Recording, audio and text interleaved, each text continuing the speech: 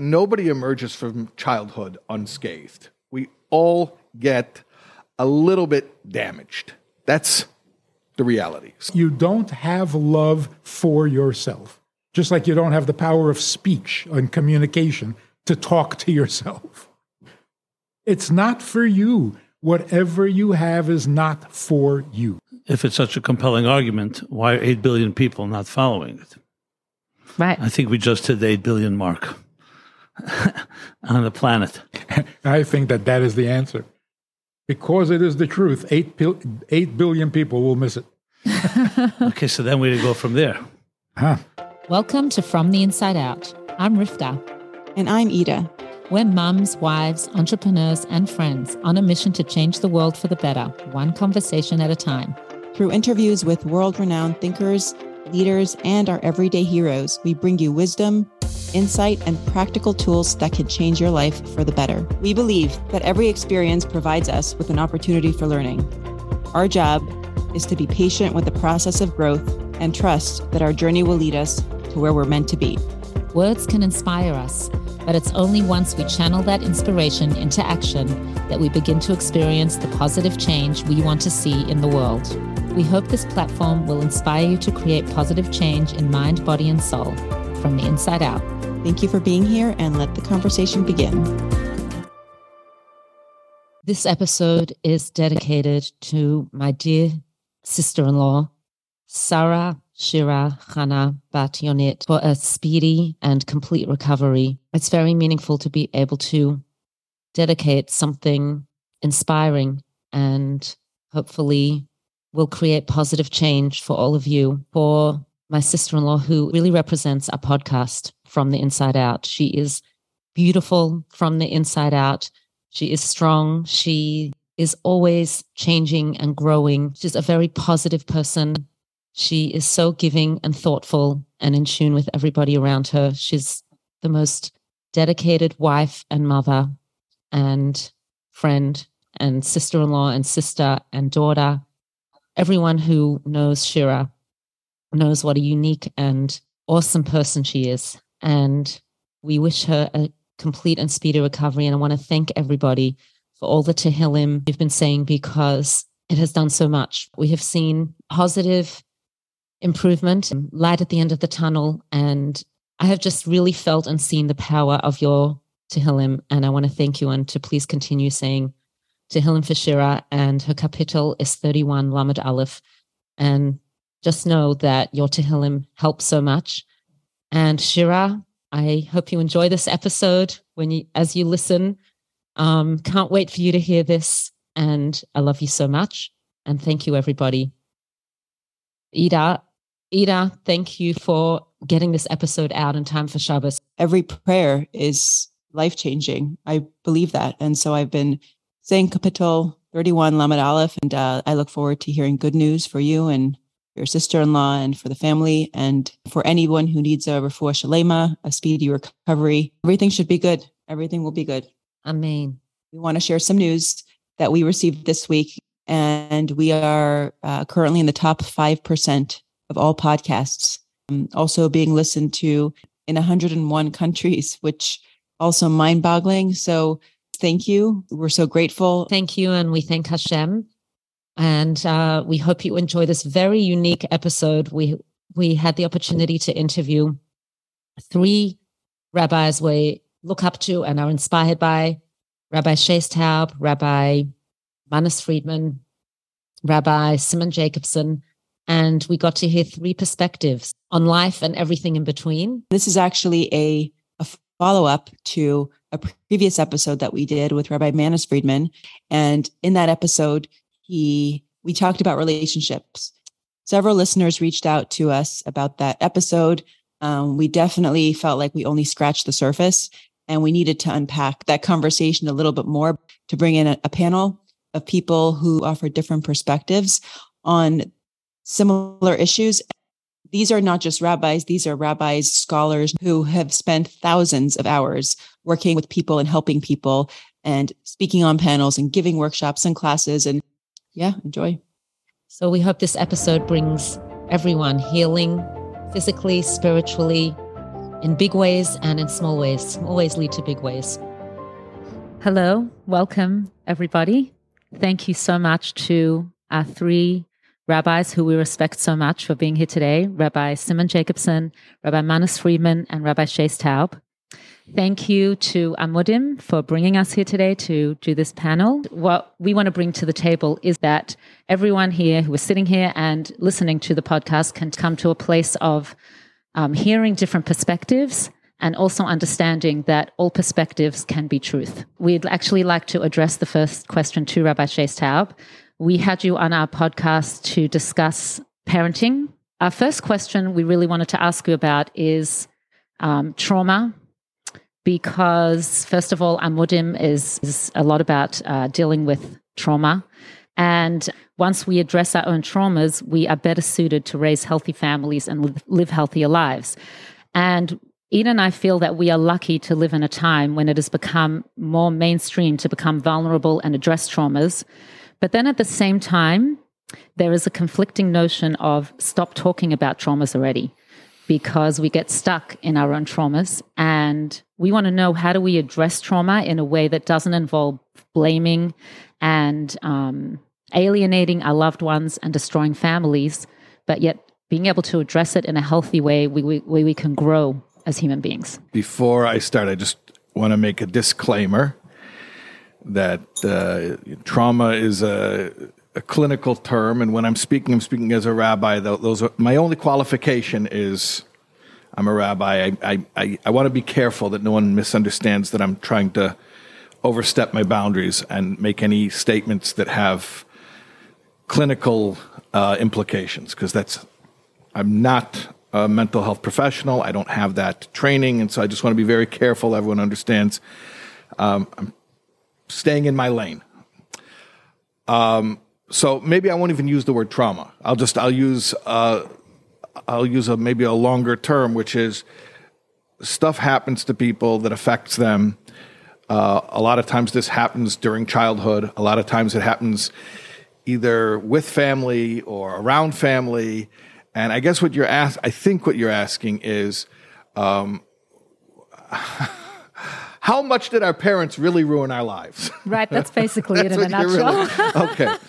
And the reality is, nobody emerges from childhood unscathed. We all get a little bit damaged. That's the reality. Some more, some less. But your question was more about what to do with that reality in a way. I'm going to rephrase your question, because in a way that honors the fact that people have been hurt as children, and at the same time that doesn't turn that into a life script where, because of this, now I'm incapable of living the life I would have lived had that thing never happened to me. Yeah. Basically, did I get the question? Yes, you did. Thank God. Okay. So I said I'm answering as a rabbi, and this is a very rabbi answer. And that is the only way to my thinking, to really properly process this truth and honor this truth, but yet to move on from it, is through faith in God. Is to look at your life as written by the divine author. Nothing happened to you that wasn't under his domain and his loving wisdom and care. And even though a lot of it can even be horrific, and from our perspective, we can't process it, and we're not justifying it, and we're not excusing it, and all the standard disclaimers. But for the person himself or herself, I think it's very, very important to realize your parents didn't mess you up. Whatever life you had, whatever childhood you had, whatever experiences you had, that was your journey. Some of it was hurtful. Some of it caused some breakage, which you have to heal from. But ultimately, my life is not some imagined ideal life that could have happened, should have happened, if such and such would have never occurred. That's not reality. Your life, your perfect story, your perfectly imperfect story, is whatever happened with all the good, the bad, the ugly, and everything else. So I really believe that the healthy way to start to process this stuff is for each person to sort of embrace the godliness of their own personal story, to use the real technical Hasidic term, the hashgacha pratis of it, that Hashem is specifically engineering and orchestrated the details of our lives. And when you can start to see the divine authorship, I think you can honor the reality of what happened, but also become strengthened by it rather than defined by it. Yeah, that speaks to me. True. That speaks to me, yes. Does it speak to you, Ida? It does, embracing a reality. And we also wanted Rabbi Friedman to elaborate, because we've got many messages after the episode about this particular thing that you had shared, was that, in a nutshell, if someone is going down the chuppah and they feel unsure, then they should probably call it off, calling off the engagement, because usually that kind of scenario leads to a difficult or a lot of trying times in the relationship. So my thought was, first of all, it was refreshing to hear that for somebody who should really call off the engagement. But at the same time, there are many people who will go out and date, and they're always going to be unsure, no matter who they marry. And there are also some people that you'll hear them say that they went down to the chuppah unsure, and then they became very happy. They have a very happy relationship. So how does one know? How does one use that motivation and dedication in the right way to know that they're marrying the right person if perhaps they are unsure? Well, first of all, there's unsure and there's unsure. Are you unsure about marriage, or are you unsure about your spouse? If you're unsure about marriage, you'll get over it, you'll settle down, and you'll be fine. But if there's something about your spouse that you're unsure of, this is going to be trouble. Well, I guess the question is, what is it that you're unsure about? Maybe that's what it is. But sometimes you can be unsure about something and you evolve and you don't really know yourself what you want. But this is the process. I mean, it could happen, right? The process of getting married, the process of dating is eliminating all problems and obstacles. It's a process of elimination. It's not falling in love. It's not becoming impressed. It's removing or discovering that you have no obstacles. There's nothing going to get between you because everything's good. But can I pause right there? In life, there are many obstacles. After you're married. Yes. But when you're getting married, you should see no obstacles. Anyone who walks onto the chuppah thinking, well, I'll have to handle or I'll have to tolerate, not a good idea. And don't wait until you're under the chuppah. That's the point of going out. The point of dating is to make sure that there is nothing about the other person that disturbs me. And what about if the person doesn't see, oh, I'll have to handle this, but it's more like I don't feel that spark that I want to feel? That's negotiable. Could be you're too nervous to feel the spark. You're not close enough. You're still a little awkward with each other. In other words, it's not what you do have that is important. It's what you don't. You're not uncomfortable with each other's presence. You're not uncomfortable with each other's thinking. You're not uncomfortable with each other's looks. There's nothing making me uncomfortable. Does this need to be like an ongoing thing? Meaning there's this whole notion of don't make a permanent decision based on a temporary emotion. So let's say one day, someone's feeling like this is my bashart, and then on another day they are having doubts, but then they're kind of wishy-washy. Does the same rule apply? Once you're married? Before. Yeah. We'll get to once you're married. Yeah. There should be no doubts before. None. Not even when you haven't had coffee yet and you're not having a good day and you're okay. Do you, Rabbi Taub, we'll start with Rabbi Jacobson. Do you feel the same way? Not necessarily.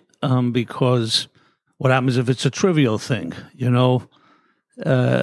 went on the first date and you liked everything about it, or the second date, but the way when she smiles, there's a certain twitch. And then when you walk into the chuppah, you suddenly remember that twitch. I'm not sure if Rabbi Friedman would say, okay, call it off. Would you? Absolutely. That's what I knew it. I knew it. So finally we've disagreed. It may be a little too late, but that shouldn't have happened. See? Yeah, you had said on the Shouldn't go podcast, that if you way. don't like a freckle, you said if you don't like the other person's freckles, don't marry Maybe them. that's why the collar covers your face. Maybe. You said what? Maybe that's why the color Oh, covers that's a good There shouldn't be any last Good minute. strategy. last minute A person regrets. says there's something that bothers me about him, but it's so trivial, I'm embarrassed. Well, don't be embarrassed. You're trivial. Trivial things bother you because you're trivial. Yeah, but that person can grow out of. They can. Maybe. Or it'll bother That's you what I think. more once you're married and stuck Look, with I this. don't know if this is the place to debate the issue. I'm sure there's a lot more to be said, because the fact is that the Rebbe, for example, was very opposed to people breaking engagements. Even though halachically and technically it's not as bad as divorce, but so you have to discuss why. Why is that? Did the And- Rebbe ever write why? My understanding, I don't remember if I saw exact reason, was because in a way it's like you've given your word. So it's not a halachic obligation to stay engaged. But if you start breaking your word, it's a very, disturbs the whole element of trust and stuff like that. And of course the Rebbe didn't want to have also a situation where people just, okay, you know what? We were engaged and tomorrow we're not. But I think it comes down to case by case. I don't think you can, I know Rabbi Friedman quite well. I don't think he's stating a blanket statement, everything. You have to know what you're discussing. Are you stating a blanket statement? What I'm saying is, don't let it get to that. I'm not saying when to break off an engagement or a marriage. Avoid that. If you know what you're looking for, you know who you are, it won't come to that. Why did you get engaged if this bothers you? By the way, you shared if you know who you are, and often, you even shared it on our podcast that you said it's a healthy thing to get married young. Like, you highly recommend that. Now, when you're really young, you don't necessarily know who you are. Actually, you don't really know who you are. Truth is, you only really get to know who you are once you're married and you're sharing a life with somebody. So how are you meant to know who Maybe you are? that's not young enough. That's why, because you're too old. Yeah. Well, you know yourself at the time. Of course, you're going to grow, you're going to mature, but you got to know where you're standing now. The question I would pose is, what do you do with all the people who don't know?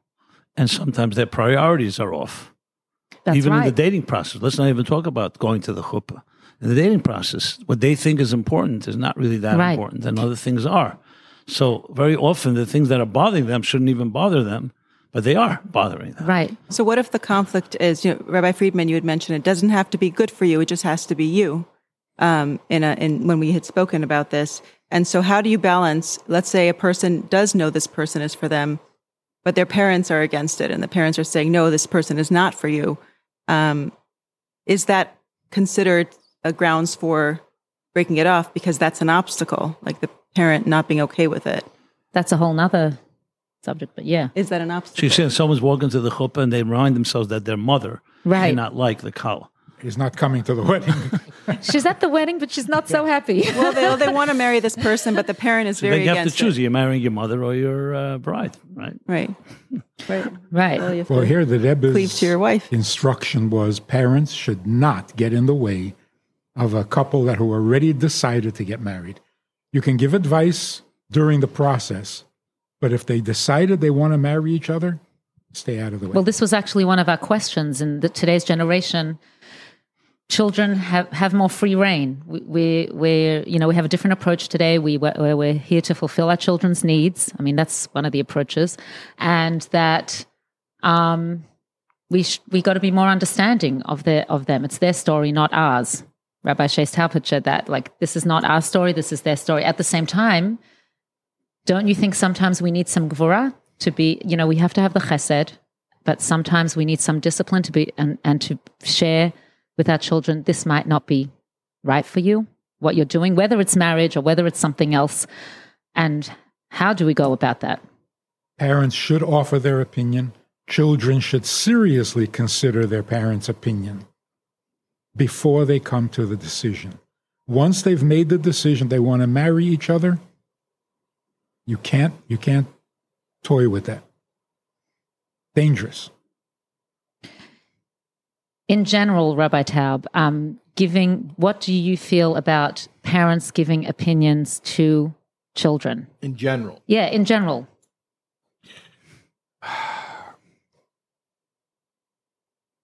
In general, I could make it even more general than parenting. I could make it about life. Okay, yeah. In general, and say it's probably not going to be effective to give unsolicited advice ever. So here's the trick. If you have an opinion that you think might be useful for somebody to hear, the whole trick is to get them interested in coming to you and asking for your opinion. So to me, it's not so much about, well, how should you give your opinion to your child? Or to anyone for that matter. It could be to your husband, could be to your friend. It could be a friend. A sister, a brother. Your neighbor. It's about how do I establish a rapport, a context within which this person is going to seek out and actually be interested in what I have to say. So most of the work of getting our children to actually hear our advice and consider our advice is about building the relationship. If your child feels bonded to you, if they trust you, if they respect you, if you spend time with them, it's almost automatic, meaning I don't like to use the word effortless because then people feel guilty and they feel like they judge themselves, and it should be completely without any deliberate effort, but almost effortless. I'll say almost. It's just natural. It's a natural thing. When a parent is bonded to a child is bonded to a parent, it's a natural thing. The parent is more experienced. The parent has been given a job by God to parent the child. It's a natural thing. The parent is sharing wisdom. The child is listening to it. But if you have to chase someone down and say, by the way, I'm the parent, you're the child, here's a few things I want to tell you, you already lost. Imagine somebody, well, you don't have to imagine, like people stand up in the subway and start preaching. How many people are moved by that? You have to attract your audience. That's why, like every Chabad house, what do you do? Come over, have a meal, have some chicken soup, say l'chaim, we'll sing a song. And then when everyone's calm and they decide they're safe and they like you, oh, here's the Dvar Torah. 30 seconds, get in, get out. But I've said this many times, and I'll say it again. It's not my original quote. I think it's Teddy Roosevelt, actually. But people don't care what you know until they know that you care. We love that one. We use it all the time in our podcast. It's a great one. It's just, I think even you shared it too, right? Yeah. It's whatever. It's an old quote, yeah. But the point is, it's true. It's unavoidable. You cannot escape this. So, to answer your question again, parents giving advice to children, yeah, great, but that means if your child is 100% certain that you are caring, you are safe, you are trustworthy, then it's going to naturally happen that you're going to be able to give them guidance and input. Sometimes, you say natural, sometimes it can be tough and you can have a really good relationship with your child because of outside influences, like children with their friends. But that's what you're competing with. I don't want to scare anyone, but when I talk about parents bonding with children, I don't want to say it in a scary way because we should do it just because it's the right thing, not because we're afraid of what could happen if we don't. But fine, let me say it since you brought it up. If you're not the person that your child comes to share news with, to process events of their life with, to talk about their day with, to just check in about reality, if you're not that person, so there's only two other possibilities. One is they don't have anyone in their life like that, which means they're terribly alone, which is a disaster. Or it means they found someone or think they found someone who fills that role, and you don't get to pick who that person is or what values that person has. the healthiest thing is that a parent should be that person. Or at least, let me rephrase that. The parent should be the first person in their child's life who plays that role. And then as your child grows and has a healthy model for what a trustworthy person is, God willing, they'll find other people. They'll find a best friend. They'll find, God willing, their spouse. They'll have that level of trust in their spouse. But it's about the relationship. If there's a connection, then advice and guidance is natural. It's easy. And if there is no connection, then you can have all the great speeches in the world, and you can be right. But it's another way of saying last night, Ida and I went to the Ohel, and when we came in, the Rebbe was talking about when you have a relationship with someone. He was actually talking about our leadership roles. Mm-hmm. And as it's like the video that plays. Yeah, the video, the gem video. When you come into the Ohel, there's a gem video. It was actually when we came out. When we came out of the Ohel, the Rebbe was talking about leaders and that the first thing to do is to be kind and have compassion when you're sharing. And after that, you can give rebuke. The translation was rebuke. There you go. So first comes, like you're saying, the bonding and the connection and the caring, and then you can do it. You're saying if they come to you to ask for it. Is that what you're saying? But there's something about marriage that's a little bit different. Every parent knows that they have a vested personal interest in how their children are what their children are going to be. I want you to be a certain kind of person, so I want you to marry a certain kind of person, but you're not that kind of person. Yeah. So on the parent's part, it's a little selfish. It's what I want. So they have to be careful. Are they giving advice or are they manipulating? Right. So it becomes very like al tam voreach. You can't tell a person what they love, what they're comfortable with. They either are or they're not. So there's got to be a little bit of independence or distance where you got to let the kid be who he or she is and not try to make them into your image. So all the great advice, but in marriage, parents and children, I think they're looking for different things. So parents have to be a little cautious on that one. The problem arises when a parent thinks it's not manipulation and they think it's advice. Right. They think it's the best thing for my child and my child doesn't know. And the parent convinces themselves that they don't even realize that they're imposing. And then how do you distinguish when you do see your child doing something that you would disagree with, but the child may have to learn on their own? We're not talking about a 5-year-old. We're talking about an adult. And that's why a concept of a Rav and a Mashpia sometimes plays a role that a parent cannot play because a parent is too close for comfort. So since we're in the topic, just throwing in another qualification. I mean, the Rebbe says there has to be hamshachas halev. It's not good if there isn't. But when there is, you got to respect it. Can you translate hamshachas halev? An attraction. Drawn. Once that attraction is there, you can't argue with it. You can't say it's a good idea, not a good idea. It's not an idea. Well, you said there's a difference between attraction and infatuation. Yeah. Maybe you can define for us, because you have your book, Creating a Life That Matters. Maybe you can share with us the difference and what love is. Ooh. Or what love is not. Yes. What love is and what it's good for, what it's not good for. What is love? Yeah. I think a more important word than love, which is overused and lost all meaning by now, vulnerability, right? Somebody mentioned, we already talked about vulnerability. The purpose for marriage, which I think everybody should know before they get married, the purpose of marriage is to not be alone, right? That's what it says. God says, I'm going to create you a helpmate because it's not good to be alone. What's not good about it? What's wrong with being alone? If you're self-sufficient, why not be alone? It's much easier. I joke about this, but Torah says it's not good to be alone. Every human being in the world says, leave me alone. So is it good or is it not good? Vulnerability means I am not enough. It doesn't mean I can be hurt. That's the weakness of vulnerability. The beauty of vulnerability is I am not enough. I am self-sufficient. I can do well by myself.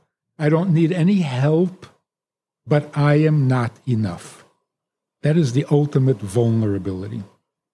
And that's what it means. It's not good to be alone.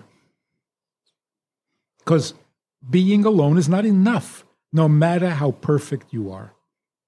I mean, God himself doesn't want to be alone, no matter how perfect he is. Because goodness begins when there is someone else.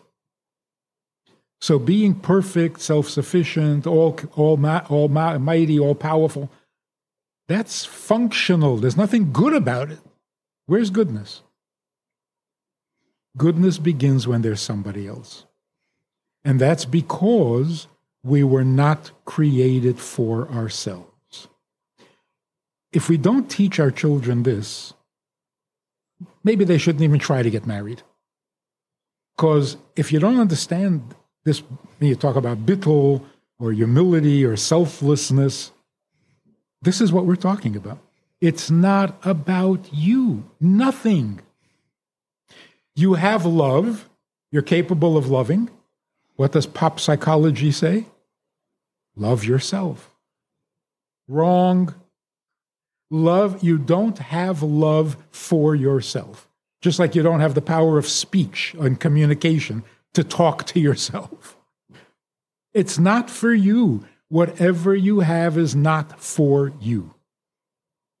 We have to teach children this at a very young age. And by example.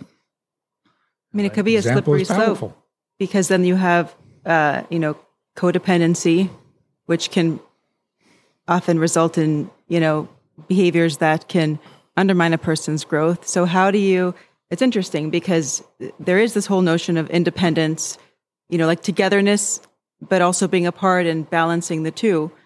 And then having self-love, I guess it may be a different kind of self-love, more like a humility. So how do you balance? Self-love is a given. The question is, what's it for? Why do I have self-love? To give it away, not to keep it. Just like these people who are worth $200 billion. What are they supposed to do with that? Keep it? It's ridiculous. It's so obviously not for you, even though it is yours legally, according to Torah. It's yours. But who says it's for you? You have information. What, it's for you? Of course not. So this whole idea that it's not good to be alone means it's not good to live for you. It's not a life. It's just an existence. Life begins when there's someone else. And that's how you define love. That's how you define marriage. Right? So that is the ultimate vulnerability. Now, it would be nice if the person you're married to is a little lovable. It wouldn't hurt. It wouldn't hurt. Yeah, makes it a little smoother, a little more. But the main thing is, you can't be alone because you're not enough for yourself. If you feel like you're enough, don't marry anybody. Don't impose yourself on somebody else. You can live with another person when you feel and know that you're not enough. Then there's room for another person. Then there's respect for the other person. Love can be very, what is the word? Controlling, consuming. You swallow up the other person. Don't let them breathe because you love them so much. Love can be toxic. Vulnerability is never toxic. So you're saying in a relationship, vulnerability is the focus more than love? Yes.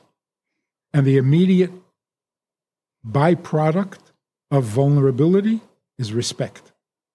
The other person is significant to you, not just lovable.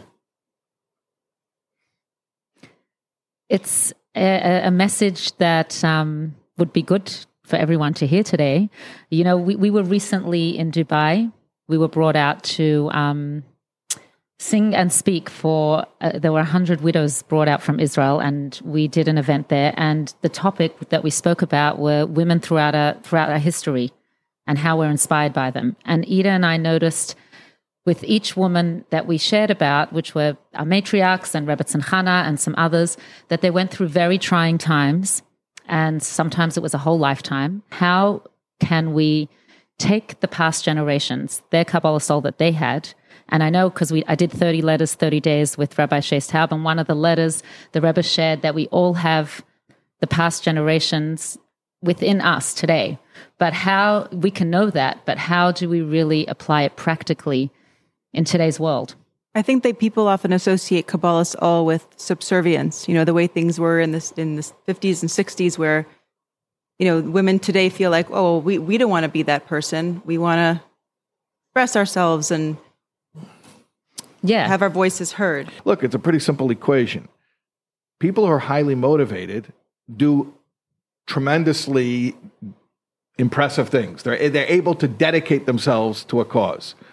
So then the answer is we need to provide more motivation, which is, by the way, I assume the purpose of something like this.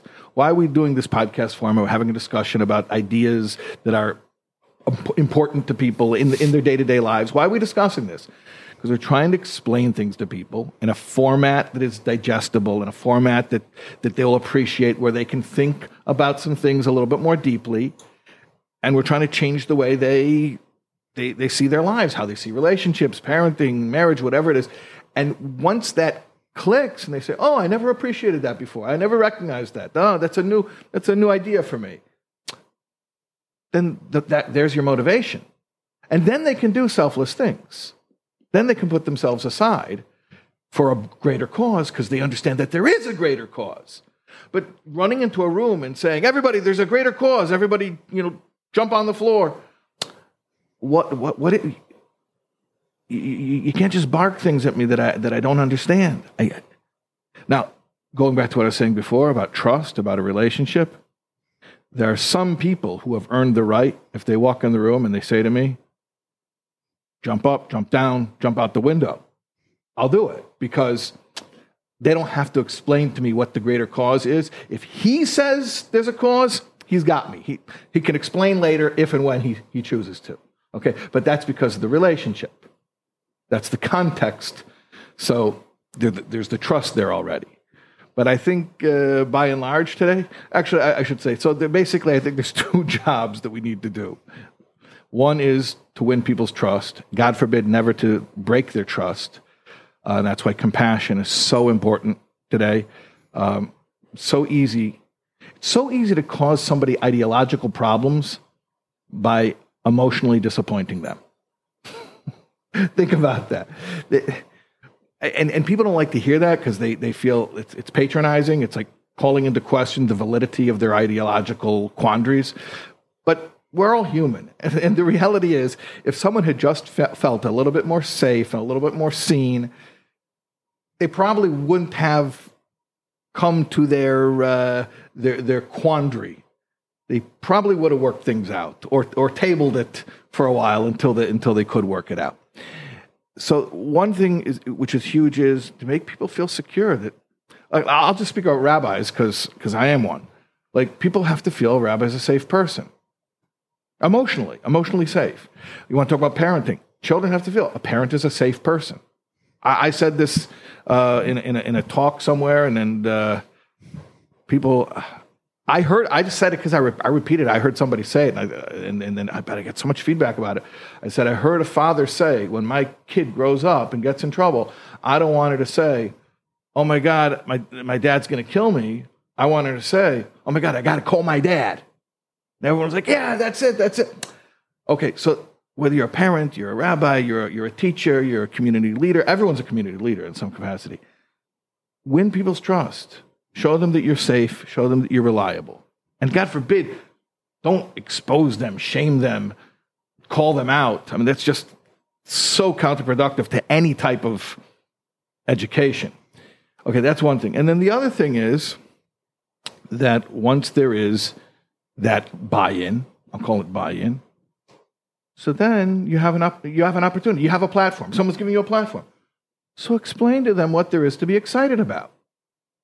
And if you explain to them what there is to be excited about, they'll do incredible things. They'll be very dedicated. I think. I just want to say the Kinnis HaShluchim was recently.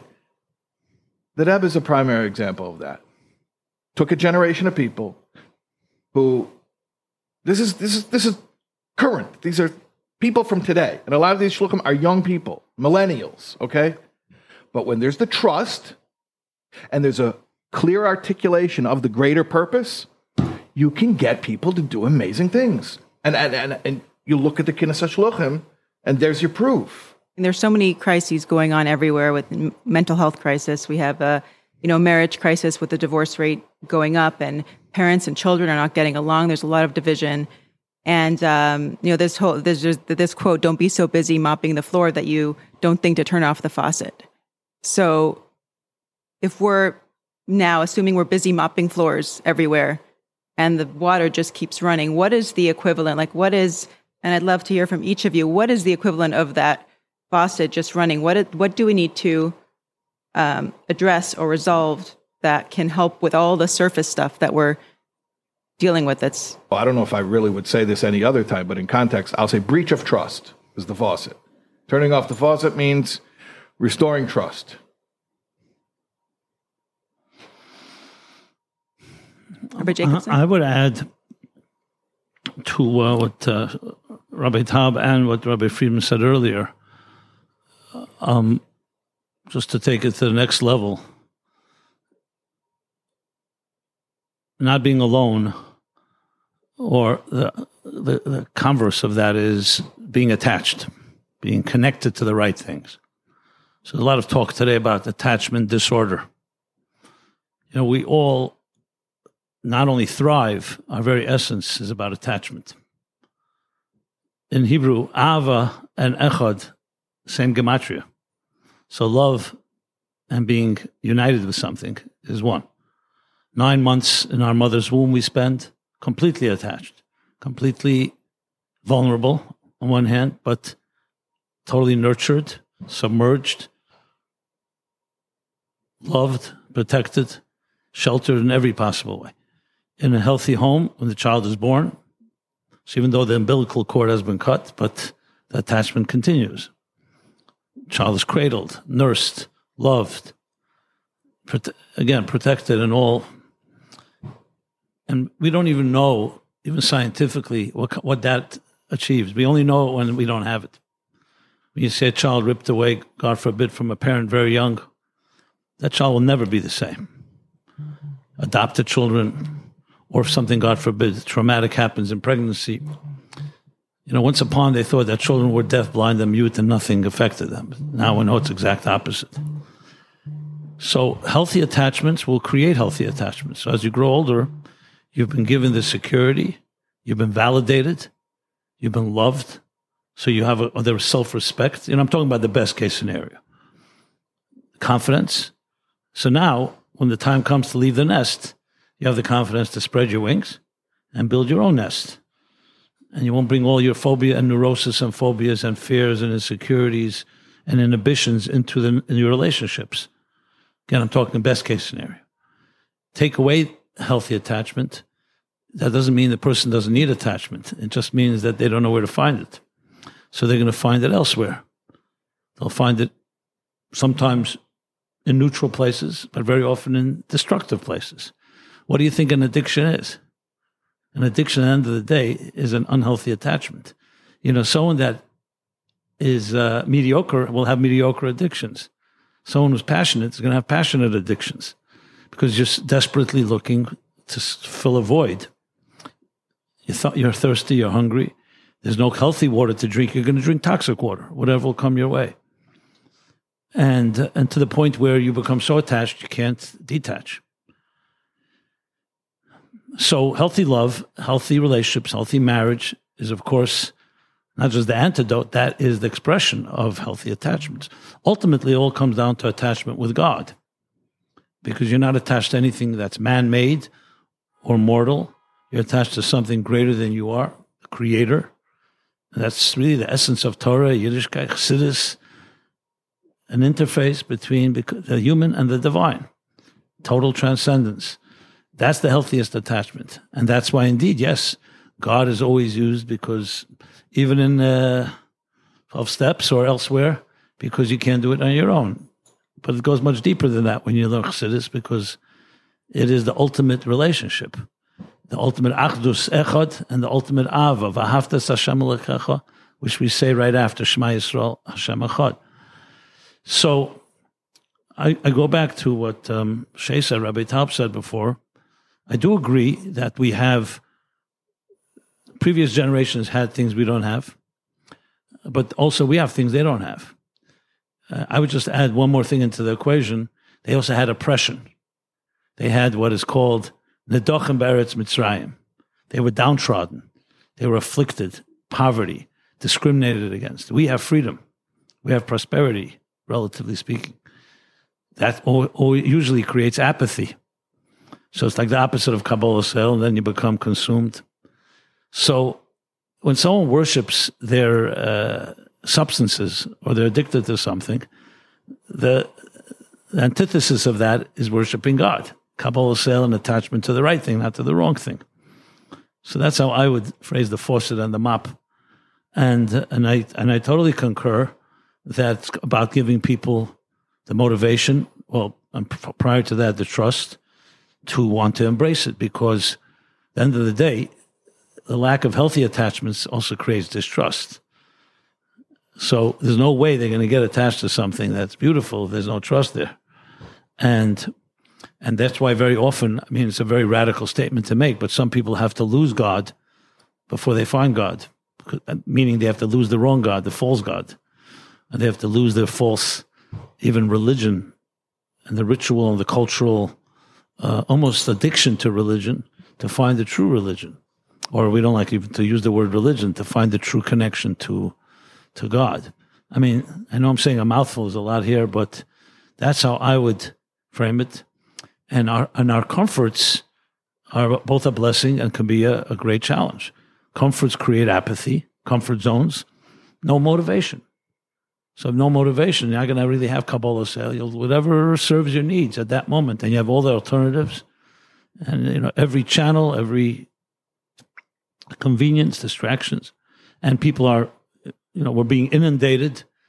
Our attention and our senses are overstimulated. So the only alternative to that is to create a very passionate commitment. Ibergebenkeit, I used before, Bittul, Kabbalah Sel, Mesiras Nefesh, they're really synonymous to something that is healthy, and not just healthy, will allow you to be the best you can be.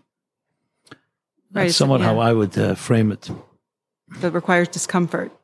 And what you're really saying, getting to the faucet that is leaking or running, is that we don't know why we're here. The problem is not that we have problems. The problem is when I solve my problems, I still don't know what I'm doing here. It's a bottomless pit. I solve a problem and nothing gets better because I don't know why I'm here.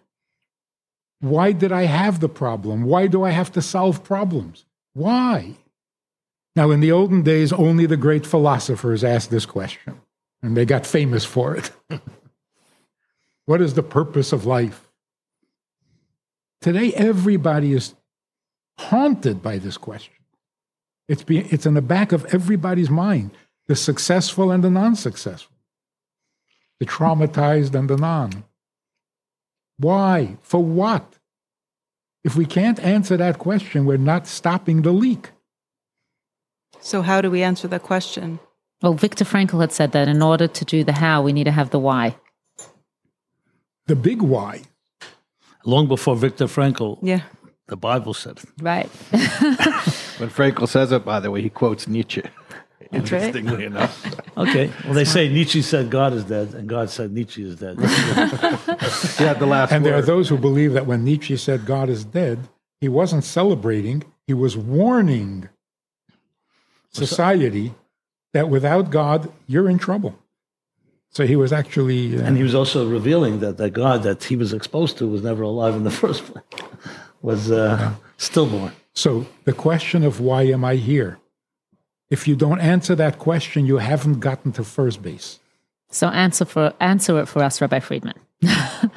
I must say, the question of a wise person is half the answer.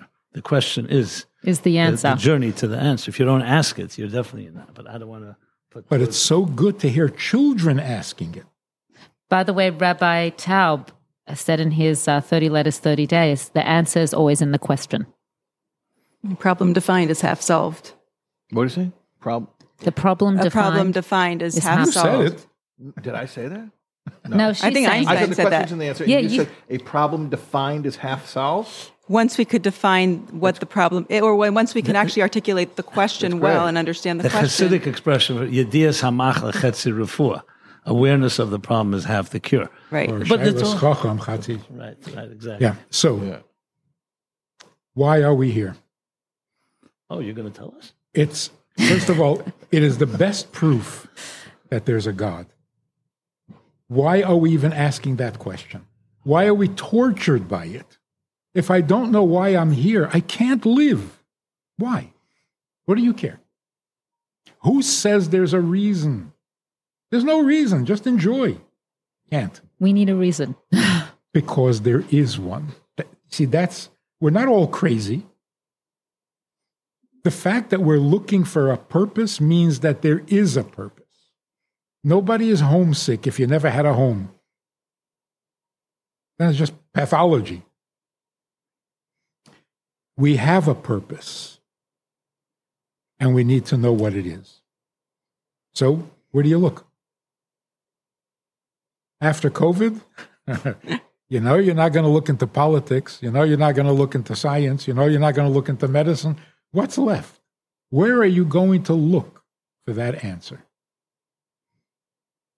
By definition, purpose means there was a purpose for you to be born. You can't have a purpose after you're born. You can't make up a purpose for a car after you build a car. The purpose has to precede the fact. So when you say, what is my purpose? I don't have a purpose. I am the purpose. But whose purpose? Obviously the Creator. Like the story in the Gemara about the sage who saw a guy on the road that was very ugly, and he said to him, "You're so ugly." And he said, "Don't complain to me, complain to my maker." And he wasn't so ugly after that, because he recognized that there's a Creator. I don't make myself ugly. I was made that way. Well, by the same token, I didn't make myself smart. I was created that way. So, purpose by definition means a creator who created you with a purpose. Otherwise, there is no purpose. So, you want to know the purpose? Who are you going to ask? Right? Go for it, Ida. Well, we need to, what direction do we go with this question? Meaning, You're sending them to God? You caught on, yeah. That's what I'm hinting at. No, you wanted us to ask you what is our But purpose? another way of saying it is, the leak is my neediness. I need. It's never going to end. But we need a purpose. So that's a need. All my needs are the faucet running. And I fix one of them, I satisfy one need, another one pops up. It's endless, it's frustrating, and it's wrong. That's why it's killing us. We're not needy, but we are needed. Well, then the question is, needed by whom? So in the last years, the Rebbe kept emphasizing and repeating over and over and over, Ani lo nivresi elo l'shamesh eskaini. I don't exist for me, I exist to serve. Isn't that what purpose means? I exist for a purpose, which means not just to be me, but to fulfill a purpose. Whose purpose? The one who created me. I was created with a purpose. That's why I feel it, I sense it, I need it. So I have only one need. One. Not for food, not for water, not for wealth, not for security. All of that comes after the fact. Now that I exist, I need all those things. But why do I exist?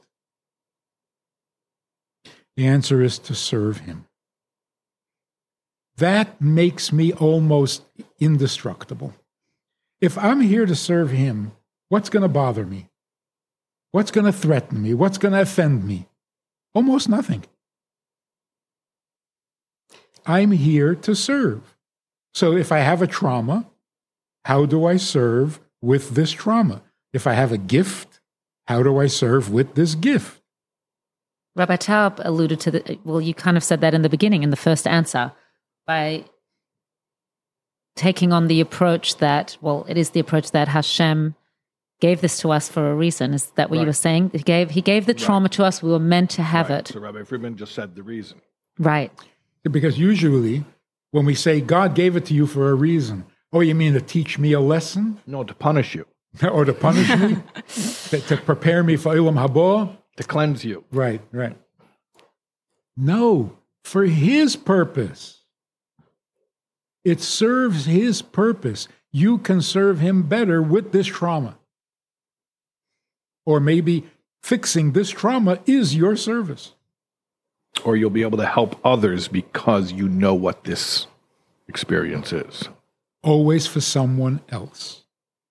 If I'm living for someone else, you can't scare me. You can't threaten me. You can't depress me. That is the ultimate answer. Question is, how do we get there? So that's what we're talking about. You have to explain, you have to reveal, you can't demand. It's actually a freeing thought to think of, it's not about me, I'm not here for myself, I'm here for a higher purpose. Yeah, it's interesting because if you think about, business gurus and people who are like business coaches and advisors, people will come to them and they'll say, well, it's not about you. It's about your customer. Think about your customer. That's what marketing is all about. You want to build a successful business. It's not about you. You have to be able to just fill their need and go through the discomfort and all of these things that they're so much easier to do for some reason because we're in a career-driven society. So how do we just get into this mindset of it's kind of the same thing. We want to build a successful life. It is, in fact, more pleasant and more enjoyable to do for someone else. Why do we deny that? Right. Why do we keep being told, take care of yourself, cater to yourself? It's boring. It's narcissistic. It's a dead end.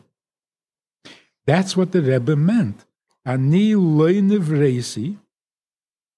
For my interest, as far as I'm concerned, leave me alone. Don't create me. Don't give me needs. Don't give me challenges. I don't need any of this. For me, Ella, why do I exist? L'shamash eskaini. I'm here to serve. It is so liberating. And that's what the children are saying when they say, I didn't ask to be born. It means I don't need to be born. Well, if I don't need to be born, what am I doing here? Make the best of it? No. Not willing to settle for that. So how do we practically, let's say, really anybody, child, an adult, maybe who's struggling or is in a crisis, trying to find their purpose, what's like the next step, the next practical step to move toward that space of, why am I here? Let me figure this out. Just something that practical. Is the painful part. Everybody says, I need a purpose. I need a purpose. My life, the way it is right now, not good enough. I need a purpose. Give me a purpose. Okay, I'll give you. No, not that one. Okay. There is a purpose. You can't make it up. It's not a smorgasbord of purposes, right, where you can pick and choose. You exist for a given reason. Don't be picky. Say, no, I don't want that purpose. It's not something we make purposes. So if God says, I created you to make the earth holier than heaven, that's it. Take it or leave it. There's no other purpose. Bring God down to earth. Make the world a holy place. How? Okay. That we need to learn. How? What? What is fixed? Question is, so how do I do it? As an individual. Of course, I can do all the mitzvahs like everybody else, which makes the world a holier place. But what about specifically, why do I have the traumas I have and not the traumas you have? Who decided which trauma we should each have? Wasn't me. Wasn't you. Why do I have the talents I have? Why do I have the sins that I have? It's all part of a plan. So what is my particular contribution? If you're really lucky, you get to ask the Rebbe, and the Rebbe tells you. That's amazing and very rare, where the Rebbe would tell somebody, this is your purpose. So we're left to taking a hint. Where God puts you, that's where you need to be. What God gives you, that's what you're meant to use. The problems and the gifts and the talents and the whatever. Where you see success, that's an indication. That's where you need to be. So you read the Rebbe's letters, almost every answer is, what are you complaining about? You're in the right place, you're doing the right thing, do it well, and you got a life. What do you... And do it more. Do it better. Yeah. There were some times where someone felt like their purpose was to make aliyah, or that was what their calling was, or to go to a certain place on shluchus, and then the Rebbe would advise them something else. Like not always someone's intuition, was it like to make aliyah or to do something specific? Yes, so a person should not decide on their own, this is my purpose. You can't make one up. Yeah. My purpose is to be a doctor. No, your desire is to be a doctor. Whether that's your purpose, you'll find out. If you make it through medical school. And if you don't, then obviously it's not, right? Right. So don't come to conclusion about purpose. Just follow the hints, and it'll lead you in the right direction. Unless you get better direction from a Rebbe. I mean, that's... Okay. Any remarks, Rabbi Jacobson? To play the skeptic, if it's such a compelling argument, why are 8 billion people not following it? Right. I think we just hit the 8 billion mark on the planet. I think that is the answer. Because it is the truth, 8 billion people will miss it. Okay, so then we go from there. Huh. Okay. Right. So we have to also remember that the same God didn't make it easy. In the Hasidic terminology, he created what we always, our favorite scapegoat. It's called the Tzimtzum Arishin, which is a Kabbalistic concept that God concealed his presence. And he allowed us the delusion, if you wish. In the words of, God says to Moses, to Moshe, he says, Haretz alites yita. Those that want to make a mistake can make a mistake. So, he created a world, you can say an agnostic universe, where yes, logic, and if you're objective and looking for the truth, you'll find it. But you can easily distract yourself with all kinds of, be hijacked, and go to places that are not just not purpose, but the exact opposite of it, destructive life, a narcissistic life, a selfish life. So I'm saying it not to depress us, but rather to know thy enemy. Like we said before, Idea Samach, know the problem is half the cure. The fact that Chassidus teaches us about this concealment actually means to teach us that there is a concealment. That's already good news. Because till that, you could always say, okay, go find God, go find purpose. But no, it was intentionally concealed, which is also a vote of confidence that we can't find it when we wish to. So again, it's about empowerment. Go back to the words we used earlier, trust, motivation, passion. And we do want to speak to the animal soul. You don't just want to speak to the divine within us. God also created the animal soul, the selfish one. and teach the animal soul how it's good for you, even in your selfishness, higher purpose. You'll be a better person. And I don't mean necessarily that it has to be done with ulterior motives, even though, frankly, in Judaism, ulterior motives are when you give a child a toy or a prize for studying, that's what the way the child understands value. So this is, I would say this is really where Chassidus especially shines, and where the Rebbe shines in the sense of teaching even people who have myopic vision and don't see it all, that how to explain how it's really good for you too. And not just purely Kabbalah soil, just do what I'm telling you, which is of course critical in any army and any military and so on, but also that this is going to make a better life for you. It is a little bit different to Rabbi Friedman, because Rabbi Friedman's saying it's not about you, and you're saying you can also share with your animal soul how it is good for you.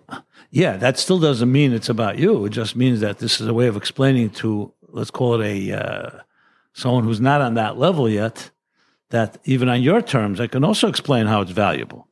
Not a contradiction, because that's what Chassidus explains, that first you begin Shalai Lishma, so to speak. So fine, do it for, you do it for Shabbos, you like the food? Okay, at least you'll come to the Shabbos meal. Then you'll discover it's not the food, it's the purpose. And the truth is, it's about really communicating to each child. Every person has the language that you need to convince. I mean, the idea, for example, that your life has purpose, and yes, the purpose is not you, it's higher purpose, is very appealing to the animal soul if you can explain it. Hey, I have a life of purpose, and not just purpose where a temporary purpose, but an eternal one. I mean, in other words, it could be your self-interest to do something that you initially thought was not your self-interest. That's the point. And then that becomes part of who you are. When Ani Nevresi concept, that I was created, means that you're at your best when you do something for another. You're not at your worst. You're not compromising yourself. Going back to relationships, that when you love another and you give to another, you actually become greater, not less. It's not about, and you come to realize that.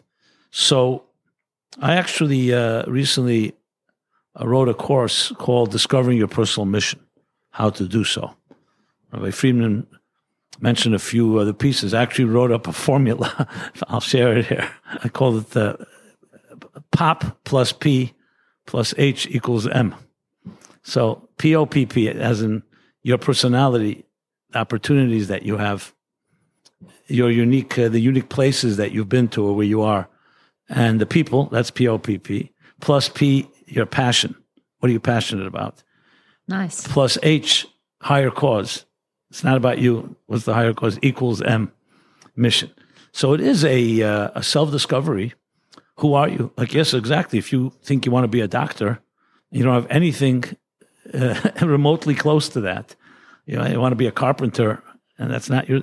So very often, life's experiences. What are you good at? What do you gravitate to? Is this going to be a book? Well, right now, it's a course, maybe. Because you have some good books, Toward a Meaningful Life. Okay. I loved your Tishrei book. I read a page every day. 60 days. Yeah, that was excellent. How do you have time to do all these programs that you're describing? Well, we have to read in order to share one at a time. You have to have something to talk about. Exactly. So, for example, if I may use both of you as an example, here you found a certain calling in the podcasts you do. You clearly enjoy it. You're inspiring many. There's no question this is part of your mission in life. And that's a perfect example because you do it, you're doing it well, you enjoy doing it, and it's helping others. So, we're using technology. Why did God create technology? He created to use it to glorify, to bring godliness into this world. I mean, this was something that really is the undercurrent of every word that the Rebbe uttered, every word of Chassidus, every word of Torah. You know, Bereshit bara Elokim, God created heaven and earth, and then immediately, a few days later, he creates man and woman to serve, to protect. It is simple, but remember, we live in a world where God made it. He concealed it. Once you see it, it's obvious. But still, you know, let's be honest. Even as we speak about it, I can't speak for Rabbi Friedman and Rabbi Taub, but I have my distractions too. Even when we talk about it now, we wax eloquent and so on. You know, God is quite a character. with all the awareness we have, you still don't always feel 24/7 that God is sitting right near you, or else we'd be perfect human beings. I'd love to hear my colleagues comment on that one. Well, Rabbi, I'm perfect. Okay. Hashem created you that way. Rabbi I Tao? say it about bald people. Yeah. That God created a few perfect heads, and the rest he covered with hair. That's great. I'm losing it. No, So we talk about a person, talk about a life, a purpose. So what's my purpose? Your purpose is to go on a podcast and say a bunch of stuff. Or at least for right now, for this hour, that's your purpose. Okay. How? It's a story. Like Rabbi Jacobson was talking about how both of you fell into this podcasting thing and it became part of your purpose. When he said that, I was thinking to myself, this is a relatively new thing in your lives. This is something you discovered in adulthood. But I would say that everything you experienced in your entire life, from the moment you were born, was leading up to your ability to do what you're doing. It didn't just suddenly materialize. It was the culmination of all your experiences, how you processed your experiences, difficult things that you went through, or even you're going through now. I'm sure, I know this as someone who creates content. A lot of my best messages are things I'm working through. Like, that's why it resonates with people. It's resonant because by necessity, I had to come up with something to figure out how to deal with what I'm dealing with, right? So the how is like the story. How did you come to this? Not because you met in the back of an Uber, which you say in the beginning of everything, right? The origin story. That's important. You got to give the origin story. Right? But it's not because the how is both of you lived lives for as many years and minutes and seconds that you did, had different experiences, and then it converged to a point where now we're going to share our unique perspectives. We're going to read books, listen to people, talk to those people, process ideas with those people. But the how is really how it came to be. And the why, which is the most interesting question, well, why? Like, who needs it? So there should be like just another piece of content out there? There's so much. Like, nobody could possibly keep up with the amount of content that's out there. There's more people today that have podcasts than actual podcast listeners. So why? What's the purpose of it? So you can get into the micro or you can talk about the macro. The micro is always different for every single person and even for every single moment. But let's talk about big picture. The why is what Rabbi Friedman was talking about. Hashem had a plan. He has a plan. And every single thing that exists in this world is part of that plan. And discovering how it works into that plan, whether it's how my life is part of that plan, or how a technology that exists is part of that plan, or how an experience I had, or particularly, I think this is the hardest thing, how a painful experience that I had is part of that plan. But whatever it is, or how something that God put into my life, a possession, let's say, something that I own or I have access to, or a relationship or a network, or whatever it is, how is it part of the big plan? That's the why. So, we didn't really speak, I don't think explicitly this whole time, about the, I'll use a term that I learned from Rabbi Friedman, but then I found out it's from somewhere else. The vast eternal plan. It's from Fiddler on the Roof. I know, that's what I realized. But for me, it's from Hasidic Thoughts at Beis Chana. I used to listen to those cassette tapes driving in my car, and Rabbi Friedman would use the term vast, and I love that expression, the vast eternal plan. Then I found it was Tevye as a vast eternal. It doesn't matter. The point is, it's a beautiful phrase. Yeah. But the point is, I don't think anyone here spelled it out. What will our lives look like when God's vast eternal plan is culminated? Well, if we're finding one theme that kept recurring, I think, in this conversation, it's the theme of trust, bitachon, is trusting the process, is trusting that our challenges will lead us to where we need to be. And Rabbi Taub, you talked about how sometimes we're best equipped to help others when we experience that challenge that we're helping them get through. And I think vulnerability is a big piece here because celebrities or people in the limelight are seen as like them, like the other, like, oh, that's them. I'm me. I'm experiencing all these challenges and all these issues. How can I step into my purpose? I'm not that person. But I think that being able to share how, no, it's specifically my struggle that led me here, maybe allows people to say, okay, let me at least try to see what I went through this challenge for, what it was for, why, however we ask the question. There's an expression, hurt people, right? And I think even Kanye, he wants to be called Ye, mentioned it recently as a justification for some behaviors, right? Hurt people. And it's true. It's true. In fact, I think pretty much anytime somebody is doing terrible things to other people, it's because something was done to them. It's not an excuse. It's a fact. That's the origin story of it. But you know what's also true? Hurt people who have been hurt, are uniquely capable of healing other people in ways that non-hurt people are not able to do. So what's the difference between the hurt people who hurt people and the hurt people who heal people? Well, the hurt people that heal people are healing, or they're healed. Yeah. And they've transformed that. Yeah. So they've healed, they've transformed the pain, which is synonymous with healing. How? And I would say that they found the why in their hurt. Okay. And then it becomes purpose. So then what I experienced was part of the vast eternal plan. As long as I'm grappling with why did it happen, why me, poor me, the self-pity, the feeling of victimhood, then if I'm relating to other people, it's very hard not to transfer that pain onto the next person. But when I start to answer questions about purpose, God's purpose, or like Rabbi Friedman was calling it, the purpose. It's not a purpose that you made up. It's not your interpretation. There was a purpose. In fact, before you even experienced what you experienced, there was a purpose which precipitated that event to have to happen, which we only know in retrospect, because it did happen. But it's the act of discovery, the process of discovering that purpose, which turns the hurt people into the uniquely healing people. Right. I want to share, if I may. Sometimes it works, sometimes from the why to the healing. Sometimes it comes down to action. I saw a note recently from the Rebbe to a woman who writes to the Rebbe that she was very hurt in her childhood, very abused. I don't know the details. I just see the answer. So the Rebbe says that the Gemara tells us, "Hamispal ba'at chaverehu nenat chila."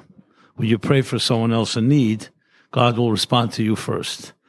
So commit your life to helping others who have been hurt like you, and that in turn will help you heal, which means help you redirect your pain toward. That's just interesting. Beautiful. You'd have a center straight to the purpose. Yeah. I think also... And acting on it. Go ahead. What you've learned will teach you a sensitivity. It's very powerful and beautiful. And I think what you were sharing about, there's a way to ask the why, I guess, because you can ask the why me? Or when you're in that struggle, you can ask why so that this is part of my journey and growth. There's a doctor, a therapist who gave us a really cool tip. He's actually a former improv actor turned doctor therapist in Israel. Right. Yeah. That's right. We had the conversation, but he said that he was able to apply his improv experience in his practice because life is essentially sort of like improv. You don't know what's happening. And then so if somebody says something, you have to adjust accordingly because it's like, that's the cycle. That's how it works. So maybe that's a nice little kind of tool tip that we can adopt in that, okay, well, everything that happened until now, it happened. So now what? You know the number one rule in improv? Tell us. Number one rule in improv is do not deny. Denying is not funny. So if two people are improvising, one of them walks through the door and says, "I'm here with your birthday cake." And you say, "It's not my birthday." You killed the scene. The rule is yes and. Mm-hmm. You agree, you affirm to whatever the person said, And then you double down on it. You take it up a notch. And you say, yes, it's my 100th birthday. So in other words, improv is the most pre-planned thing possible.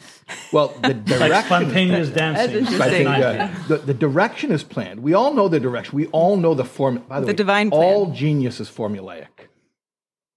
Only stupidity is original. All genius is formulaic. Do you think we've been improvising here? Or do you think the audience will? I think we are improvising. I think it is formulaic, and that's not a contradiction. Formulaic means we all know the direction it's heading. Nobody thinks we're going to end this and say, you know what? Life is pointless. I'm glad that we figured that out. Well, you just stole my punchline. Oh, sorry, Rabbi Jacobson. Now you're going to be embarrassed to say it, but say it. Say it with confidence. But we all know the direction. First of all, you want to talk about spoilers. We all know Mashiach is coming. That's the end of everything, in the micro, the macro, everything we've been going through as an individual, as people. It's still going to be shocking. And it will not only be shocking, it'll be, wow, this is the best ending to any story. But you knew it was coming. So I was saying, life is improvisation. Did he say this, brother? Did he talk about the yes and? No. No, to tell him I said it. Okay. And that what is Well, we're working on a sponsor for our episode You need a because sponsor for we it. now have sponsors for our episodes. Oh, that's very good. Yes, Okay. it's very So this exciting. is perfect timing.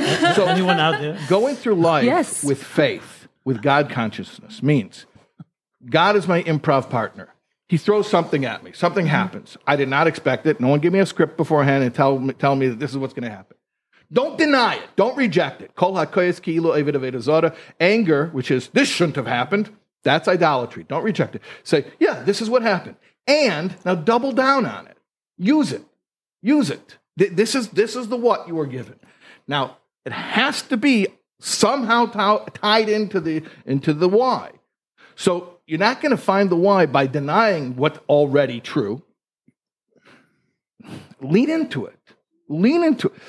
You know, Dolly Parton said, find out who you are and be that on purpose.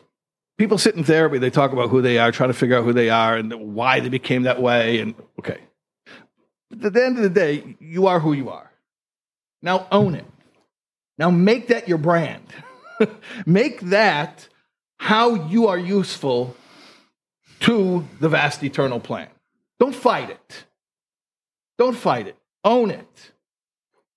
Don't run from it. We had a girl at Beis Chana. Wow.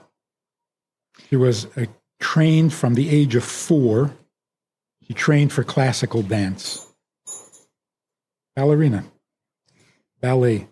She trained seriously until she was 22, got into a car accident, and her dancing career was over.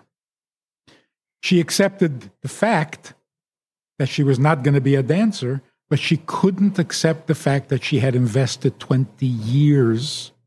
And now she asked everybody she could talk to. Why? Why?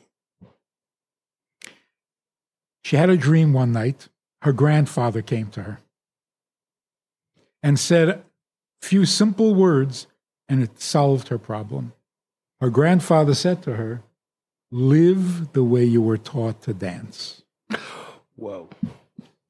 Which is saying the same thing. Wow. Live the way. Dance means balance, grace. Live your life like a dance. Pivot. That's why you were trained.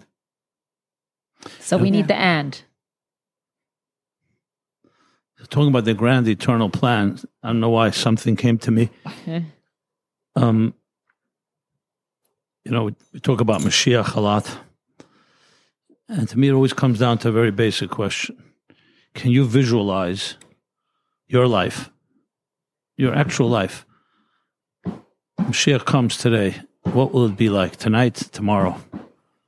Will the street look the same? Will the birds be chirping? Will you go to the same coffee shop?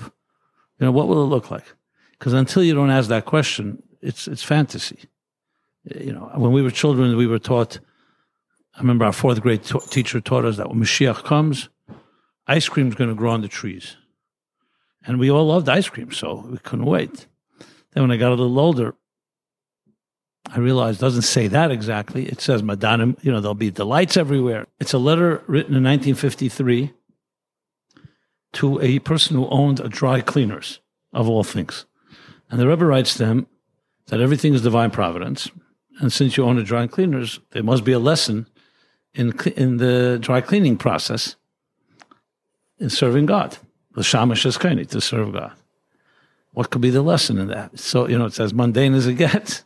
So the Rebbe says, a garment, you buy a new garment, you wear it once, twice, 3 times. After a while, it gets soiled, wrinkled, dirty. And if you're a normal person, or whatever you want to call statechna person, someone that's put together a bit, you won't be able to wear it any longer. But come the concept of cleaners, okay, you bring it to the cleaners, they immerse it in water, and not just cold water, warm water, mix it with chemicals. The chemicals get rid of the different smudges and dirt and whatever. And then you take it out, you dry it, you put it under a heavy press, and you have like a new garment. You can do this process many times. And the Rebbe said the lesson is, Neshama shenasata bi taharahi. The soul that you were given is pure. But then life takes over. Life experiences different broken promises, traumas, hurt, pain. And the way your garment gets soiled and wrinkled. And you think it's a one-way street. There's no way back. So, no, the cleaners teach us that you take your soul, you immerse it into ein mayim ela Torah. Water is compared to Torah. Torah is compared to water. But not plain water, but warm water. Warmkeit. Warmth, passion, love, compassion. And then chemicals. Every mitzvah is another chemical that counters the soils and the dirt and the grime that we gather in life. And then you put it under a press, which is Kabbalah's oath. The idea that you're accountable, you answer to something greater, and that smooths it all out, and you have neshama again is pure. That's a beautiful letter as it is. That is beautiful. So I was walking up Kingston Avenue. I live in Crown Heights, and I noticed the cleaners. I never saw cleaners the same way again. Right. Usually cleaners is when you have to bring the clothing. Now I say, wow, the cleaners, the lesson of the neshama. And so the next block was another cleaner, another one. On Kingston, there's like 5 dry cleaners. And then on Albany and Troy. And there are cleaners all over the world, obviously. And then I said, inadvertently, or maybe that was the reason, what the Rebbe did was give us a new set of eyes, how to look at the same dry cleaners, but what it will look like when Mashiach comes. And then same thing with the bakery. And the pizza shop even, and the ice cream shop. And how about relationships? Because everything. You can have broken relationships, and they can be dry cleaned. We can. Yeah. So in other words, it's not something that you need to always find some, supernatural miracle. It's the things that are existing. You're just really seeing them for what they really are, and this includes the positive experiences and also the negative ones we were talking about. It's such a tremendous way of that even the little things you're doing, they all have another perspective. It's not just the utilitarian element. I think the story also gives hope. The mashal also gives hope for a brighter future, or hope for your own flaws, that you can do something about them. Absolutely. Or hope for your own the Rebbe's words, where he brings from Medrash, it's putting the aleph of Hashem, Alufe Shalelam Achdus, into Goyla, because Golos. And Goyla and Gul is the same letters, only one difference, the Aleph. So it's the same reality, but you just added a whole other dimension that changes it from one extreme to the next. I remember Rabbi Talbi had shared an analogy that stuck with me about the difference between pain and suffering, about how, you wake up in the middle of the night and you're walking on the carpet, you step on a piece of Lego. And you say, ouch, that was pain. from life experience, and I turned that into something. Oh, you actually stepped on a Lego? Yes, I stepped on a Lego. Step on a Lego, and you say, ouch, because that's pain. And then you say, oh, why does this always happen to me? And that's suffering. Yeah. And so acknowledging the pain, the inevitable pain, and being able to take that apart from the suffering. Basically, the pain is the pain. The suffering is the stories we tell ourselves. But conversely, let me say it in a positive way. The pain is the pain. And it is. You can't, it's gaslighting to tell somebody that pain wasn't painful. But the story you tell yourself, that we normally, typically, the reactive story is some self-pitying story, but you can also tell yourself a very noble story, a very empowering story. So the empowerment is the story you tell yourself about the pain, which means, this is what I was saying before. Okay, this is the what. The what is, this thing happened. It happened. There's nothing I can do now. This is it. And maybe even this is how it changed me. This is how I am changed. This is a fact. Okay, fine. Then there's a why. There's always a why. And the why isn't, like Rabbi Friedman was saying before, it's not really up to my interpretation. It's not what I choose to pick as the narrative. There is a real answer that existed before the thing even happened to you, that made the thing happen. And that answer, if we're going to get really, really broad and vast here, is always about Hashem's plan. God wanted a home in the lowest possible world. Low means, first of all, that it's physical, so therefore it obscures spirituality. But also, look at the stuff that happens in this world that doesn't happen in heaven, okay? It's a low world, no question. God wanted a home in this world. What that means is, when I can look at all the whats of my life, or if I want to be really ambitious, all the whats of the entire world, look at the news and everything that's happening in everyone else's life, look at all the whats, put it all out on the table. And to be able to see, like Rabbi Jacobson was saying, looking at the dry cleaners with new eyes, because now you know what it's there for. Now you understand. Oh, I never appreciated it with that depth before. When we can look at all the what of our lives, all the facts of everything, and it's clear to us the why. This is godly. This is for the glorification of our Maker. That every single thing that exists attests to the grandness and the infinity of God. How infinite is God? He's so infinite that he can be present within such a world. There's a finite world. Where do we see godliness is you start off with the paradox. In the paradox, is it spiritual, is it material? Is it perfect or is it imperfect? Is it unlimited, limited? And the answer is yes. That is the essence of godliness. So to be able to see perfection and reason and meaning in our lives, that's what the dwelling place in the lower realms means. Yeah, and also some of the things that come from that, like Rabbi Jacobs was talking about, that the delicacies will always be as plentiful as dust. Maimonides mentions that. And that's an outgrowth of it. That obviously when everybody sees the reality, then there's going to be no more fighting and selfishness, and everyone will have prosperity and security and safety and peace. But the main thing is that we see the why. We see the why. We see that this is all for God.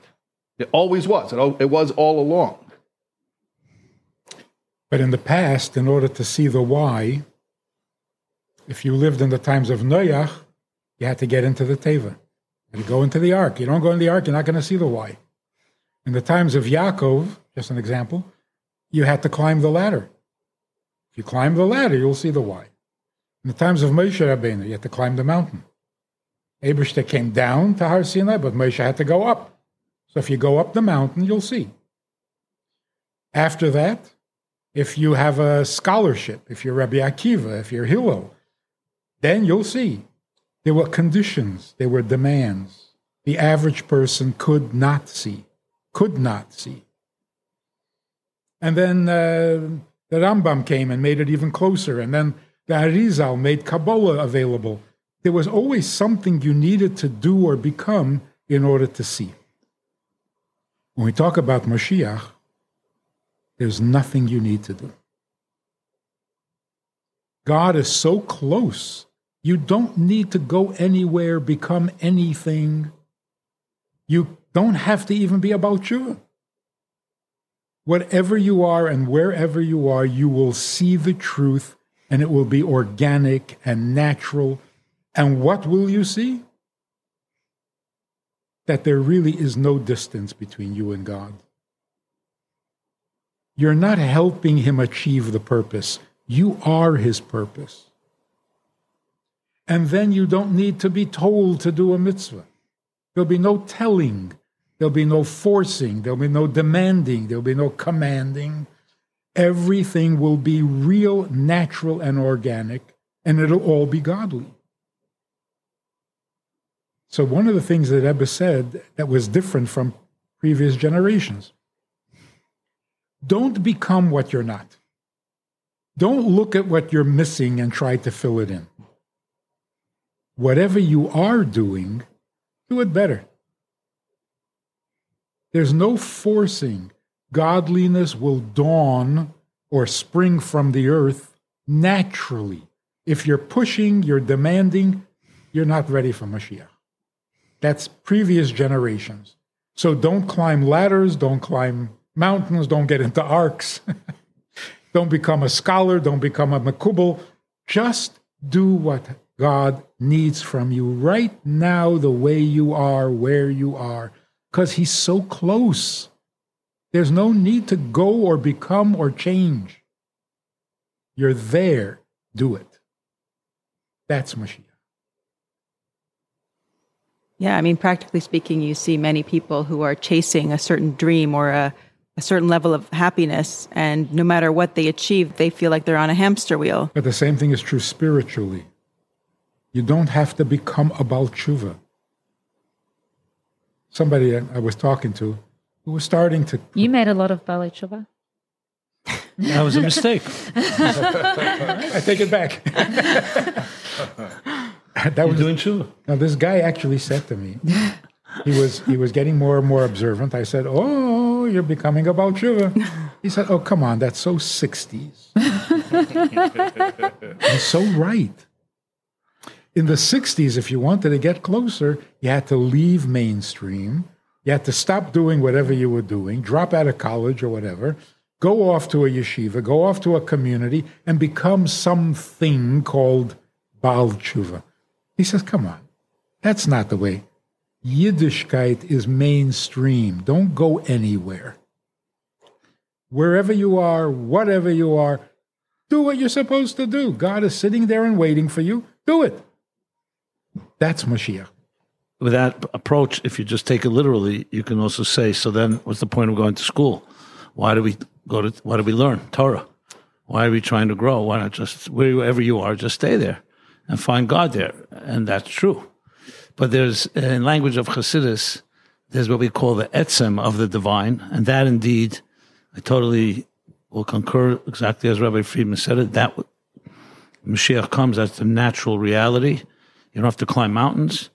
You find God on a Tuesday afternoon in the middle of the street, just as in Yom Kippur in the Holy of Holies.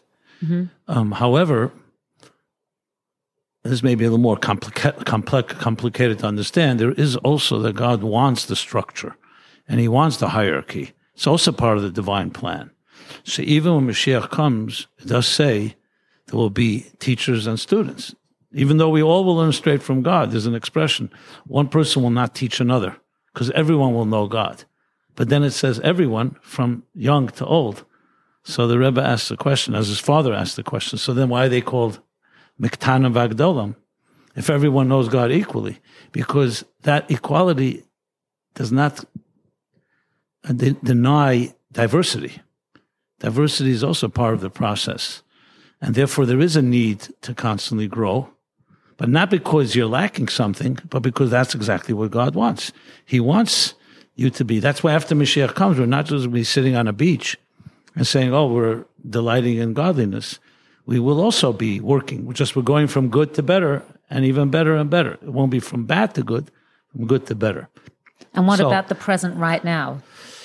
Well, based on the Rebbe's words that we're at the threshold, and as Rabbi Friedman said, the generations before us, and we are midgets standing on their shoulders, what they accomplished when they climbed their mountains and the ladders, that was necessary, because that refined a part of existence. And we are accumulatively have all that energy, and as the Rebbe says, so we are on the threshold. So there's that element that God is closer than ever. Because remember, we paid heavy dues. We paid prices. We're not standing here and just, we have thousands of years of tremendous suffering, even before the Holocaust, let alone. That has, if it did anything, talk about trauma, and we look at it as the purpose, that it definitely refined us and existence. So we're now able to open our eyes instead of having to fight a war with the negative. We can open our eyes and experience it. Or maybe it's we'll be doing where it feels effortless because it's so natural. Look, maybe in Hayom Yom, the state. previous Rebbe says, the Rebbe cites that when Mashiach comes, we will, with Benkin, we'll yearn for the days of Golus when we struggled, because Mashiach won't be a struggle. So It's the hard to question is imagine. asked, so what will there won't be struggle? So yes, there won't be a struggle from the negative, from being deprived to gaining. The struggle then will be, it says, Tzadikim, Talmidei Chachamim will be restless in this world and in the world to come. Because restlessness is not always anxiety-ridden. Restlessness can be because God is infinite, and no matter where you go, there's always more. So it's Right. like, again, from godly to more, like love. Real love in a relationship is not static. You don't come to a destination. Real love is an Right. endless journey. And it is a challenge to be on the threshold because you don't know if you're in or out. So being the last generation of Golos and the first that's crazy. Either here or there. I mean, to be with 1 foot in Golos and 1 foot, the sages, the Chachamim they wanted Mashiach to come, but they didn't want to be there when it happens. The ultimate paradox is that people that ourselves, relatively speaking, spiritually, emotionally, psychologically, not close to previous generations, but yet we have something that they don't have. And that's like the ultimate paradox, because we have gifts that are far beyond our efforts. Like we're reaping the rewards. You're saying gifts from the past. Yeah, that our grandparents paid heavy prices for. They died for it. And we have, the Rebbe would very much lament the fact that you have all the gifts and we don't have that same sense of urgency. Even though there's a limud zchus for that too. There's a merit, but look, nobody is suggesting turning the clock back. But the challenges of comfort are very profound, and you can get lost in them, much worse than oppression. The Rebbe speaks a lot about that, and that's our challenge. The Baal Shem Tov says a beautiful Torah on Samalecha Nafshi, famous psalm, that my spirit, my soul is thirsts. I'm in an arid and parched land. Then it says, Kein ba'kodesh chazisicha. So too, when I'm in a sacred place, I will gaze at you. And the Baal Shem Tov says, what's the flow, the segue? So he interprets Cain should be read as halavai. May I seek you and yearn you just as I was passionate when I was thirsty, when I'm not thirsty. When I'm with you, I should also seek you with the same desperation, so to speak, healthy desperation.